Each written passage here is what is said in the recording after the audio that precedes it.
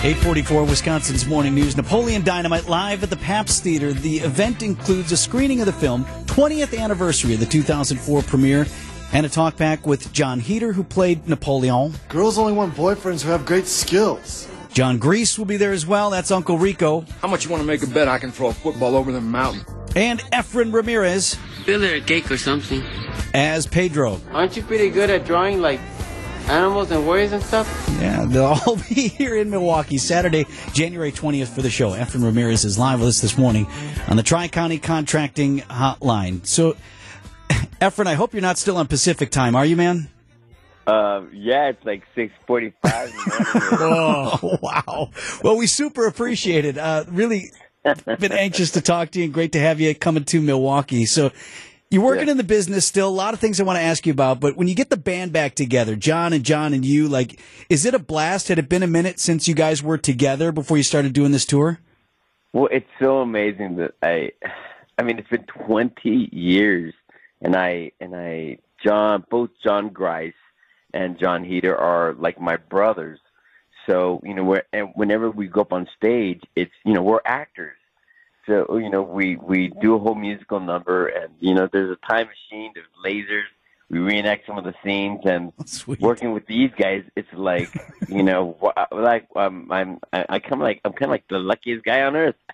I'm glad you think that, and a lot I want to talk to you about, especially what you're working on now as well, Efren. But, a lot of times you see folks who've been an iconic character, or that, that person that everybody knows them and for. They'll roll their eyes to it. Yeah, and they're like tired of it, and they don't want to hear about it everywhere they go. It sounds like the opposite for you. Well, Pedro is a character that a lot of people on this planet love and embrace because he kind of leads with hope. But even, like everybody who watches Napoleon Dynamite can relate to each and every one of the characters. Somebody does have an Uncle Rico. Somebody's like Napoleon, and someone's like Pedro. Some of them are like Don. You might be the llama. So, they're all in search of something great. And to me, as an actor, even with every film I do, I just want to find some kind of light of curiosity about life. And I hope I could project that with all my characters. It just so happens that Napoleon Dynamite ends up being the pivotal moment of not only my life, but that people remember, So I embrace it with a lot of love. That's great. I'm grateful. Efren, we were talking this morning. When you got the script, how did it read to you? Because the film turned out great and it became what it was. But I feel like Eric and I were just talking. If I just read this cold, I would ask myself at the end of every page, what the hell what is this about? Well, I mean, at the time I was working on, I was doing theater. So, and I mean, it's funny because I'm studying David Mamet and George Bernard Shaw, Tennessee Williams, being a performer. But then when I'm working in the industry, I was working on a show called Even Stevens for Disney. Totally different. So, and then my agent called me up and said, you have 2 auditions for 2 films, and one was Napoleon Dynamite. And I read pages of the script, and I went, I don't get this. What is this? This is weird, Who is this guy? So, I auditioned for it, and I got the part. And it was funny because my first day on the set, I remember meeting John Heder, and he had the moon boots and the jeans, and he had the big glasses and the big hair, and he was like, "Hey, are you Pedro?" And I'm like, "Who is this dude?" So then you see the film, and you're like, okay, this could be something. Do you pick up on the magic of it, or did it even take longer than that for the cult to really realize?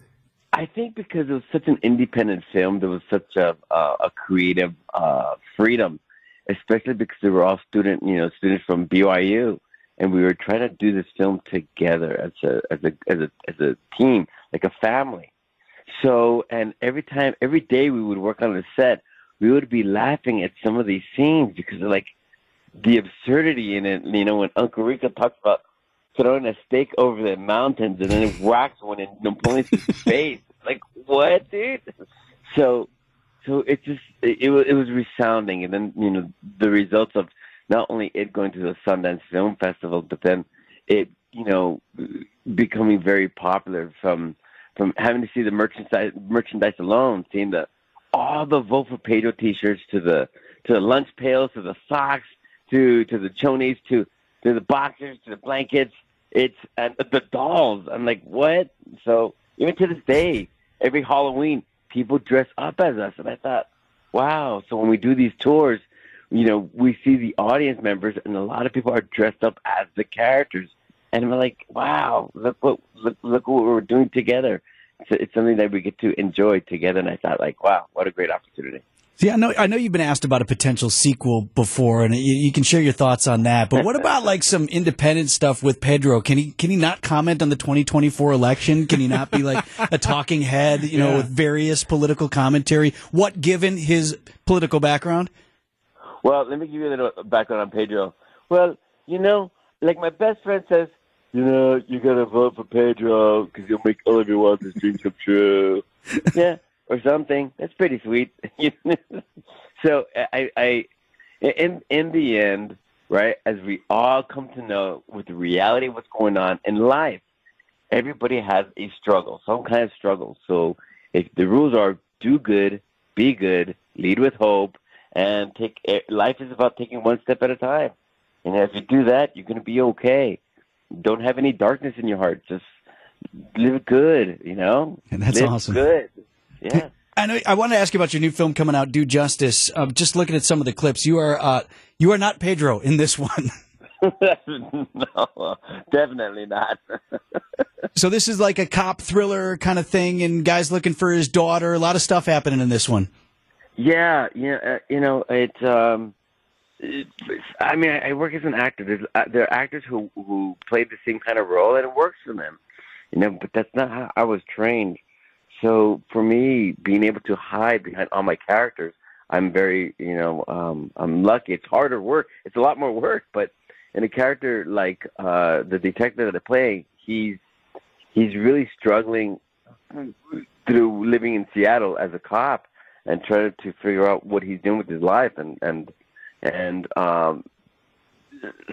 started by Callan Lutz, who's he's a remarkable actor. He plays this character who's an ex-Marine who's going through his own struggles, and together we kind of figure out the deep, dark world that happened in Seattle without giving much of the story because it's so complicating. So, but for me, if I could find challenging roles all the time and hide behind my characters, then I've done my job as an actor. Efrin Ramirez, thanks so much for the time. Look forward to having you in Milwaukee. I don't know if you've been, but the Pabst Theater here in Milwaukee is a fantastic venue. It's going to be great. Oh, I love Milwaukee, of course. I've been to the Rave Theater. I've been to the Ambassador Hotel. Everybody knows about that hotel.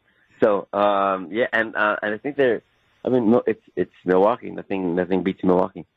Great. Looking forward to having you back in town. Take care, man. All right. Bye, guys. And you can vote for Pedro. 20th anniversary of Napoleon Dynamite celebration at the Pabst Theater, Saturday, January 20th. PabstTheaterGroup.com for tickets. Vote for Pedro. Vote for Pedro. Vote for Pedro. Vote for Pedro.